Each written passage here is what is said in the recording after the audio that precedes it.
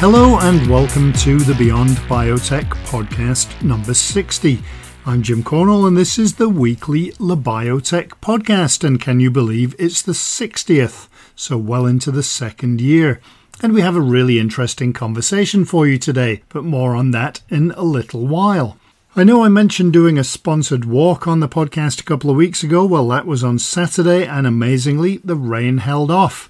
My son got some blisters on his toe halfway around, but we still made it in under 3 hours. Not sure about the bagpipes trying to explode my eardrums at the start, but it's all part of participating in an event in Scotland. I think if there were no pipers, it would break some medieval law. Speaking of which, I read that in Scotland, it's against the law to refuse someone the use of your toilet if they knock on your door and are desperate. I can't say that it's ever happened, and I'm also not really keen to test it out by knocking on someone else's door. The podcast today is the last one in August, and it's going out on August the 25th. I couldn't find a lot of science news from that date. Everyone was probably on holiday, but it was listed as the date of the first CAT scan in 1973.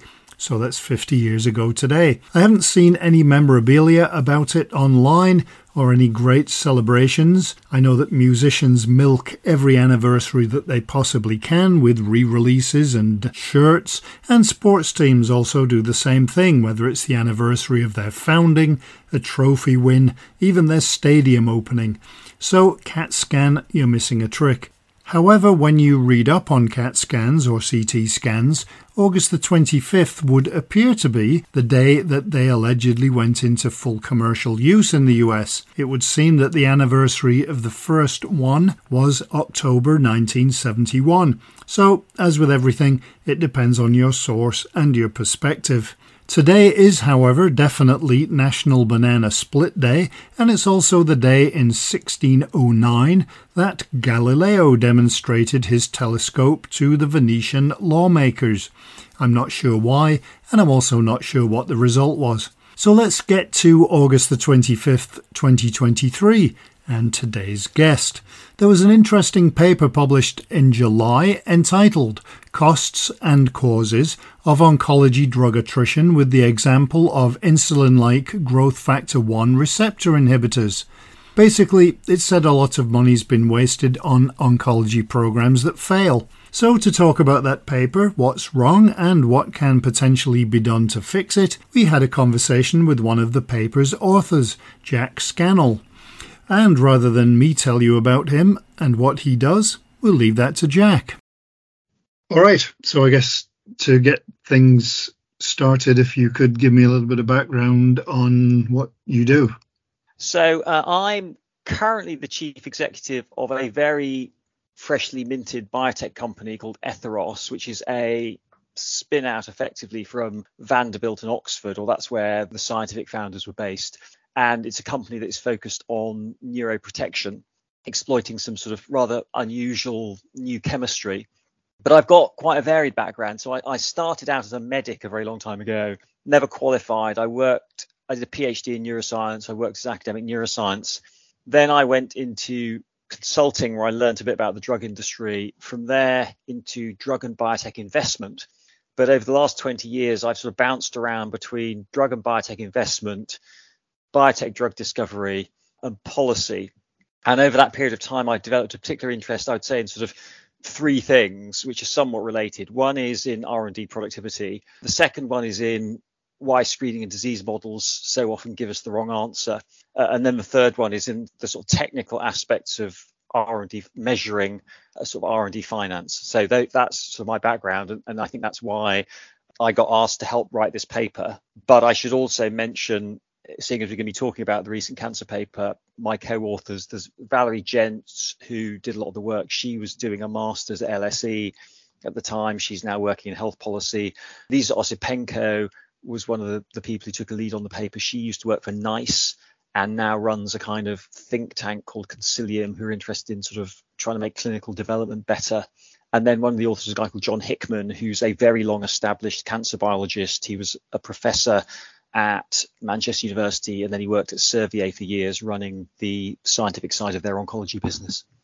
So definitely a good cross section of people to be able to create this paper that's Yeah, very so we had well people who knew about know about policy, right, and health economics. We had Hickman, who knows an awful lot about the practical details of cancer drug discovery. And then I think I for this particular paper, was bringing a view about models, which is something that also interests John, and also just doing the financial part of the analysis properly. Because again, I think particularly in the public policy debate, financial analysis of R&D is very often not done properly. Which brings us to the paper itself, I guess. And the paper was basically on the expenses of clinical research and the factors with regards to the failure of inhibitors of the insulin-like growth factor 1 receptor in oncology. And maybe you could give me a bit of background on that story in terms of what the inhibitors are, what they do, that kind of thing.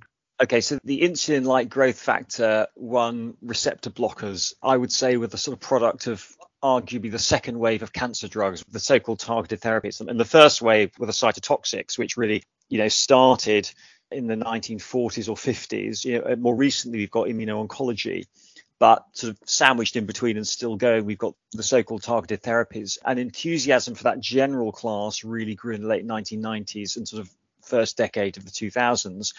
And that was with the success of a drug called Gleevec and also arguably Herceptin. And I think people started to view cancer through the lens of oncogenes, so mutations that drove uncontrolled cell proliferation. And I think the original excitement around this particular target was that in vitro experiments done in the early 90s showed that cell lines that lacked this particular receptor were resistant to a variety of oncogene dependent transformations, right? So you could make a number of different oncogenic changes in cell lines in vitro, and those cells seem to be protected against being transformed into cancer-like cells. And that obviously raised a very intriguing possibility, which was that you could make a single targeted intervention that could block the effect of a range of different oncogenes. And I think that was why the class looked interesting, and I think there's a view that there might be kind of broad relevance rather than just relevance in a particular narrow type of cancer, which is one of the characteristics of a lot of the oncogene targeted therapies. So in terms of the issues with regards to the amount of money that has been spent, I wonder if you could tell me what the main issues are and how much money is being potentially wasted. I'll focus on the money first, right? Because other things were wasted as well. But on the money, and again, excuse me here if I'm a bit of a finance pedant, right? But there's lots of different ways of measuring the cost of R&D, and I think it's quite important to define, how you've calculated your costs. Otherwise, they're largely meaningless, right? When you want to compare them with other kind of costs. And we were lucky enough to get access to a commercial database from Evaluate, and they effectively build benchmarks which are based on company reported accounts. So small drug companies often report expenses at the level of individual clinical development programs. And through that, you can start building benchmarks for the costs of those clinical development programs. That's what the commercial vendor does. And the costs that you get from that approach, I think, are best thought of as the R&D expense that would have shown up in company accounts associated with the programs. And there's different ways to measure R&D costs. That's not the only way. But, with that methodology, we had around $2 billion would have been expensed on the clinical development of the IGF-1R agents. But if you want to look at it another way, 16 drugs went into human trials. There were, I think, around 180 clinical trials in total in over 12,000 patients over a 12-year period. And not one of those 16 drugs was ever effective enough to be approved. So in this case, it was 12,000 patients getting on for 200 trials initiated over a 12-year period and costing something like $2 billion. A lot of money. I guess it begs the question, why is this happening? I'll make the money seem even bigger before I answer your question, right? So that was for one program, right? Oncology has become, roughly 40% of the global pharmaceutical pipeline is now oncology related. Cancer drugs have among the highest clinical development failure rates. So if you make reasonable assumptions and you say, well, okay, how much is the drug industry spending today on clinical trials of cancer drugs which ultimately don't work or don't work well enough to be approved? It's probably in the order of $50 to $60 billion a year. right? So this is a huge cost. And I mean, I think, why is it happening? I think there's sort of three broad categories of explanation that we allude to in the paper. I think one is that the screening and disease models, which I like to think of as decision tools, they're intrinsically poor, i.e. they fail to recapitulate important features of real human cancers. And also often they're badly applied, right? So that xenografted animals, which is, for example, a very common model, are typically only treated for 35 days, right? And actually assessing treatment effect over 35 days doesn't translate very well to human treatment. The wrong go, no go criteria are applied, right? So people are insufficiently rigorous about how effective drugs have to be in those model systems, right? So A, the model system doesn't predict humans in the first place. And then secondly, people are, I think, very often insufficiently rigorous about the performance you have to show in those model systems before initiating human trials. I think a second point is that oncology R&D is arguably over incentivized at the moment by a kind of remarkable historical pricing bubble in the US. So, for reasons that I won't go into unless you want me to, cancer drugs in the US have almost infinite pricing power. So the prospect of large prizes in financial terms sucks in a huge amount of R&D capital and makes people arguably rather risk tolerant.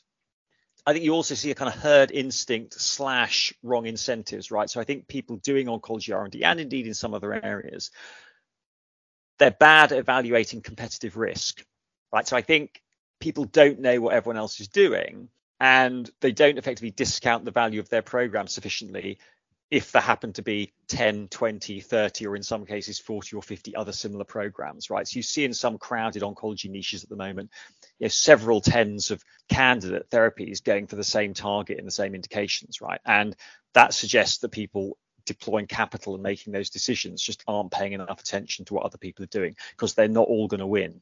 But I would say these are hard problems to fix. It's not as if people doing oncology R&D aren't clever, because most of them are. But we've got a network of incentives that arguably incentivize at a sort of industry or system level the wrong kind of behavior. You mentioned those incentives and the fact that a lot of money's going into cancer. Is that to the detriment of other conditions? I don't think so. And again, possibly I'm too much of an economic rationalist here, but I think because cancer other therapy areas don't look bad because cancer looks good, right? From a sort of commercial R&D perspective, other therapy areas I think often look bad just because they look bad, right? So in a sense, it's not clear to me that if a bit less money went into cancer R&D, more money would go into other areas. And I think we can all think of areas where one might argue that the kind of financial incentives for oncology are too strong, right? Or rather are not aligned with the kind of public health, sort of optimizing sort of the public health benefit from pharmaceutical R&D investment. But one can also point to other therapy areas where the incentives are too small, right? So, antibiotics, I think, are a case in point where you can see that the prices are too small and, private sector capital, effectively largely exits.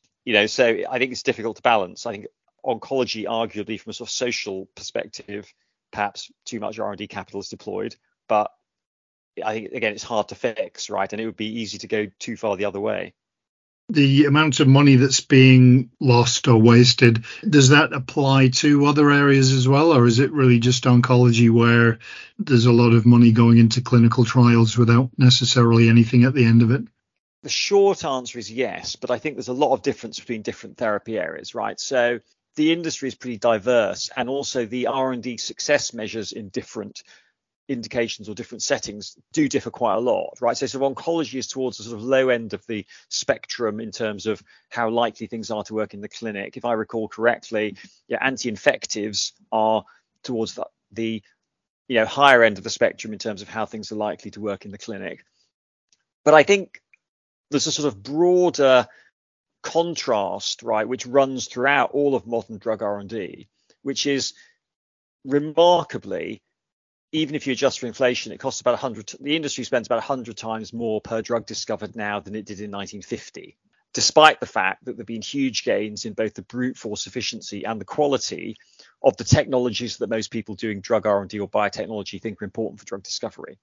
And my personal view is that a lot of that is to do with the progressive commercial exhaustion of the diseases for which the disease models accurately predict human outcomes, right? So there are a number of eminently modelable diseases, in my view, but the problem is those are the diseases where the drug industry has been historically successful. So the technologies that were used to discover drugs in those diseases are retired. We don't need more stomach ulcer drugs, right? Arguably, we don't need more beta blockers. We've got a lot of very effective antibiotics, although, of course, one would like more. So in those disease areas where the models really work and give scientists the right answer, the commercial incentives are effectively eroded over time by the historic success provided by those good models. And what we're left with is the diseases where the models over the last 100 years of the drug industry have failed to give us good treatments, things like Alzheimer's, solid cancers. And ironically, people keep using the disease models in those areas precisely because they fail to identify good drugs, right, that would render the models redundant. So I think there's a sort of tricky problem here, which is the selective retirement and commercial exhaustion of the most predictive screening and disease models has over time made drug R&D more and more difficult in those areas for which we don't have good models. Yeah, makes sense. Absolutely. A pretty wide open question, but could you explain maybe some of the solutions that there may be to address some of those issues? This is a complicated problem, and people doing drug R&D are not stupid, right? They're probably an unusually non-stupid group of people. And I think you've got a kind of complex network of incentives that mean at an individual level or even at a company level, sort of behavior is in some ways very rational, right? But it's driven us to where we are. But I think if I had to sort of point to things that could be done better, and here probably I'll focus more on cancer, although probably some of these comments apply to other areas. I think people should pay more attention to model quality and the evidential hurdles that cancer drugs need to pass in model systems before you put them into the clinic. Now, I recently read a paper with one of the authors on the cancer cost paper, John Hickman, which was specifically around screening and disease model validity, how you measure it, why it matters. And I think there's a quantitative result from that paper, which is model validity is even more important than most people think, right? So no one working in the drug industry thinks a bad model is a good thing to have. And everyone kind of thinks that, okay, I want my models to be good. I want them to recapitulate, the relevant aspects of the human pathology.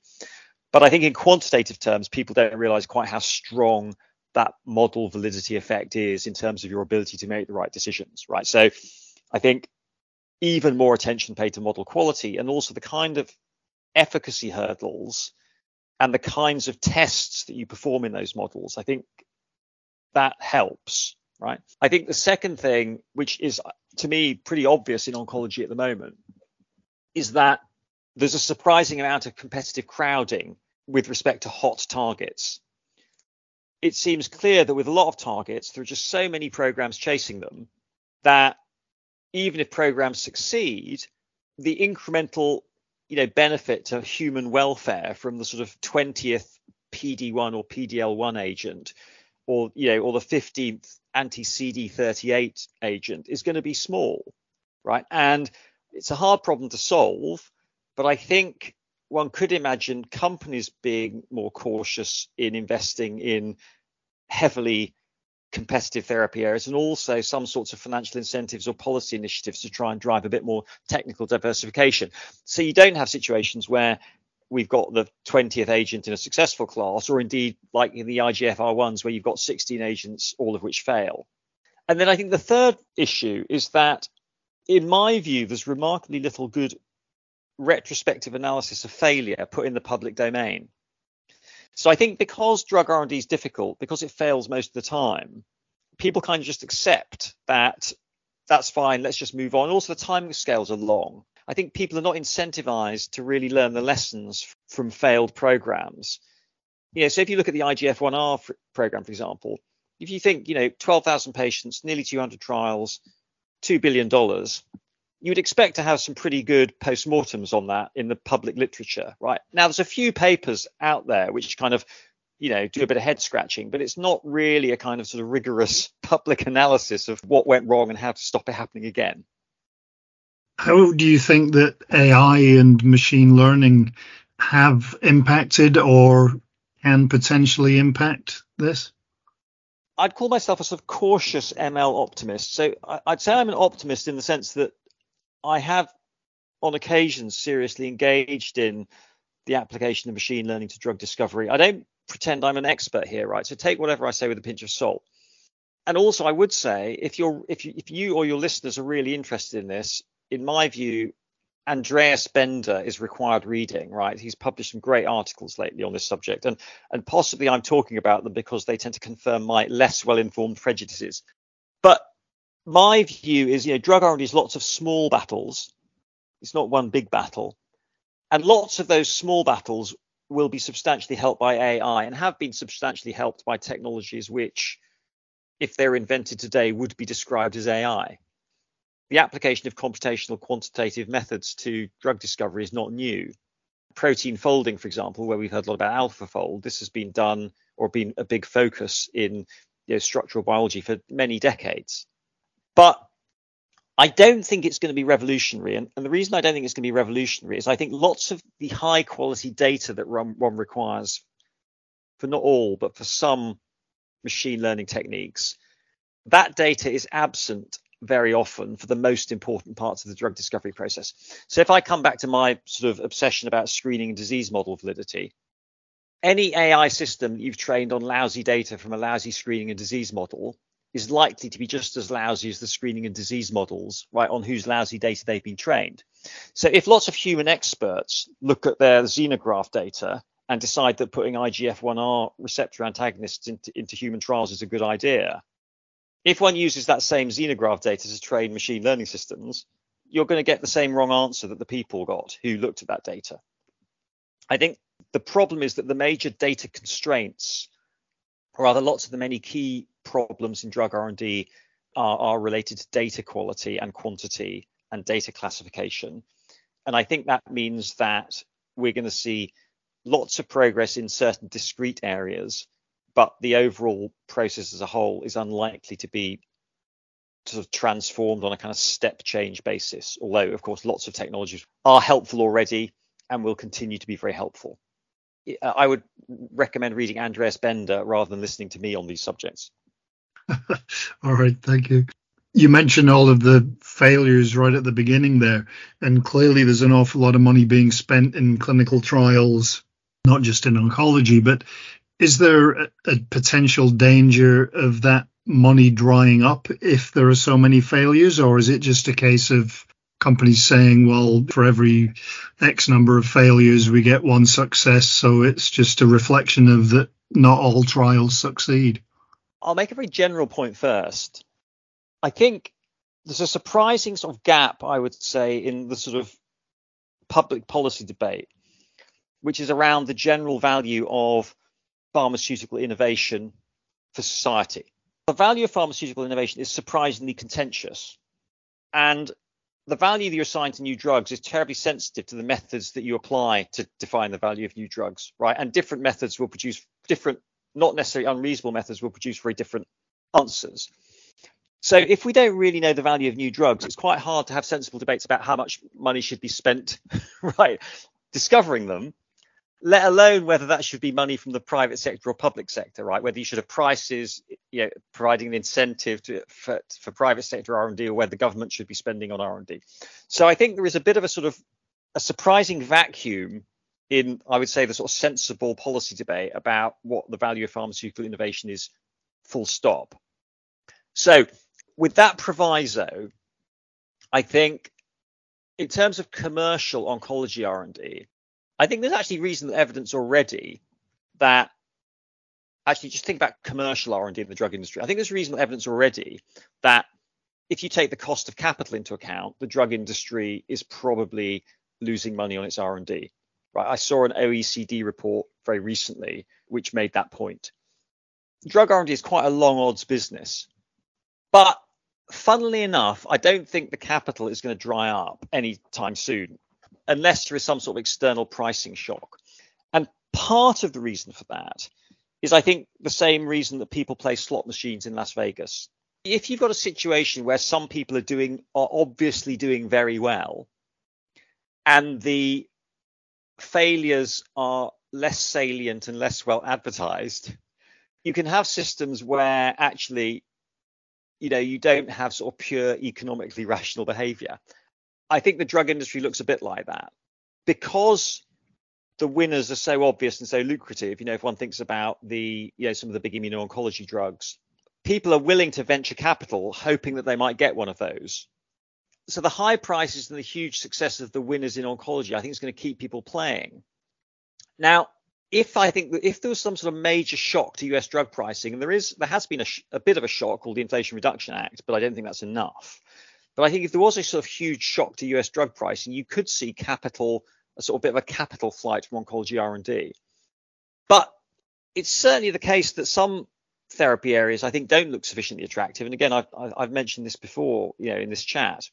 I think antibiotics are somewhere where at least the private sector, I think, scratches its head to think about how it could, spend money to make money with novel antibiotics. So capital withdrawal can happen, but I think that the very large prizes that are associated with successful cancer drugs that people imagine might be associated if one could come up with a really good Alzheimer's drug, for example, I think that will keep the capital flowing. Right. I guess maybe it's connected to the fact that when we see some of these huge acquisitions in life sciences, it's not just a 5 million takeover. We're looking at 1.3, $1.4 billion for takeovers of some of these companies.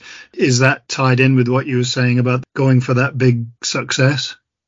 No, I think it is. And there's a very famous sort of book on kind of sort of economics and innovation by a guy called Schumpeter, which I think was written in the 1940s. So Schumpeter is incredibly famous in the sort of world of sort of innovation economics.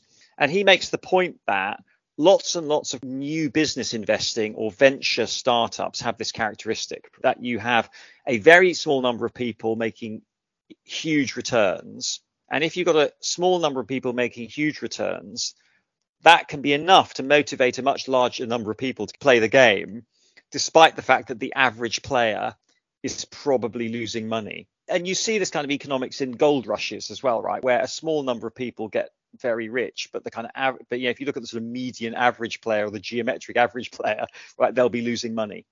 Obviously, when it comes to all of the financial costs, the bottom line, one would hope, is helping patients. How do you think that we can get to a point where trials are developed that expose patients to less dangers and give them ultimately a promise of better treatment? I'll make an important general point here about, I think, therapeutic innovation, which is there is a kind of ratchet of progress.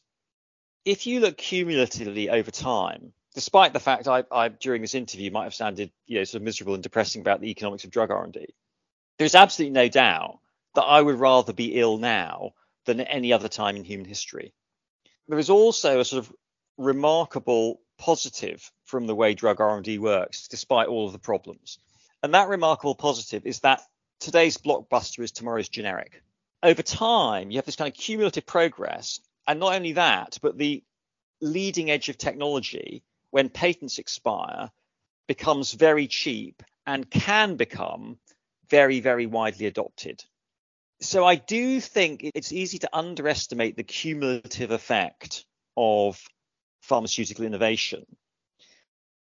And despite what I've said about the economics, I think that means, at least in policy terms, I tend to, I would say, fall towards the sort of liberal wing of testing drugs and then releasing them into the wild.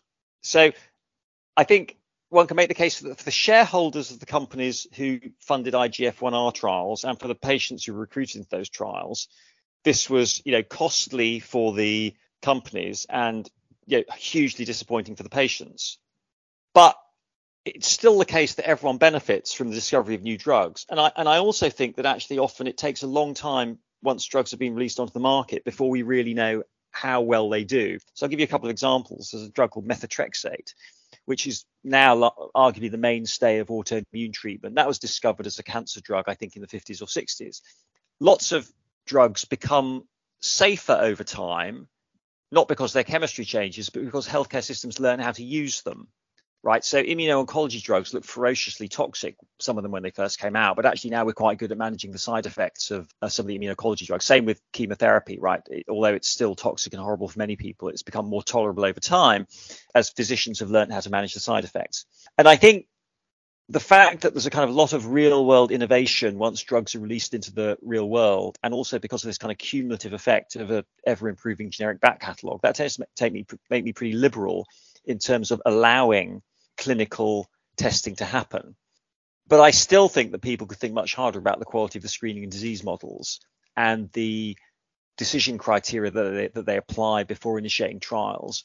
And also, I think there should be some both private sector and sort of public policy initiatives so that we don't have 20 or 30 almost identical candidates chasing the same indications. Absolutely. Yeah, I agree 100% there. What would you say that ultimately, sort of as a takeaway message, I guess, what the potential solutions are that you'd like to see? Again, I think I'll sort of focus my comments here on oncology. And I think the sort of three main things that I would like to see done differently. The first is thinking much harder about what the models really tell us and what they don't, and how well compounds have to perform in those models and the suite of models that one should use before initiating human trials. The second is the private sector and or some kind of policy initiatives that drive diversification and they avoid overinvestment in some mechanisms and underinvestment in others, right? So, the world is not going to be made a better place by the 20th anti-PD-1 or PD-L1 therapy. But if some of that capital was deployed against novel targets, although those compounds are individually less likely to work than the PD-1 or PD-L1 drugs that we know already have a valid target, it's still much more useful from a sort of social perspective to have that new thing tried rather than the old thing tried for the 20th time. And then I think the third does relate just to postmortems. Fields like the IGF-1R blockers, this can grow up. It can become a huge industry. It can trigger 200 trials in 12,000 patients and 16 drugs. And then it can kind of die without people really wondering what went wrong. There's a few review papers in the literature, but no, I would say systematic, rigorous postmortems of what went wrong. And I think that makes it more likely that you get the same mistakes happening over and over again. Hopefully you found that as interesting as I did, and Jack is also now based in Scotland. However, he's on the other side of the country in the capital, Edinburgh. In some places you measure distance by time. For example, when I lived in North America, you would say, it's a 2-hour drive rather than the actual distance. That isn't really useful in some parts of the UK because for me to get to Edinburgh on a good day, it can be 1.5 hours. On a bad day, it can be 3, and that depends on the traffic, which road you take, whether there's been any accidents, whether you get stuck behind a tractor, or if someone is driving sheep along a single lane road. Anyway, next week we're into September, and we have a few podcast subjects already lined up, although the interviews aren't necessarily done. One of them I'm doing the day before the podcast goes out, so if there's an issue with that one, I could be in trouble. Anyway, I hope wherever in the world you are that you have a great week ahead. Thanks for listening to this episode, and I hope you'll join us next time for another Beyond Biotech.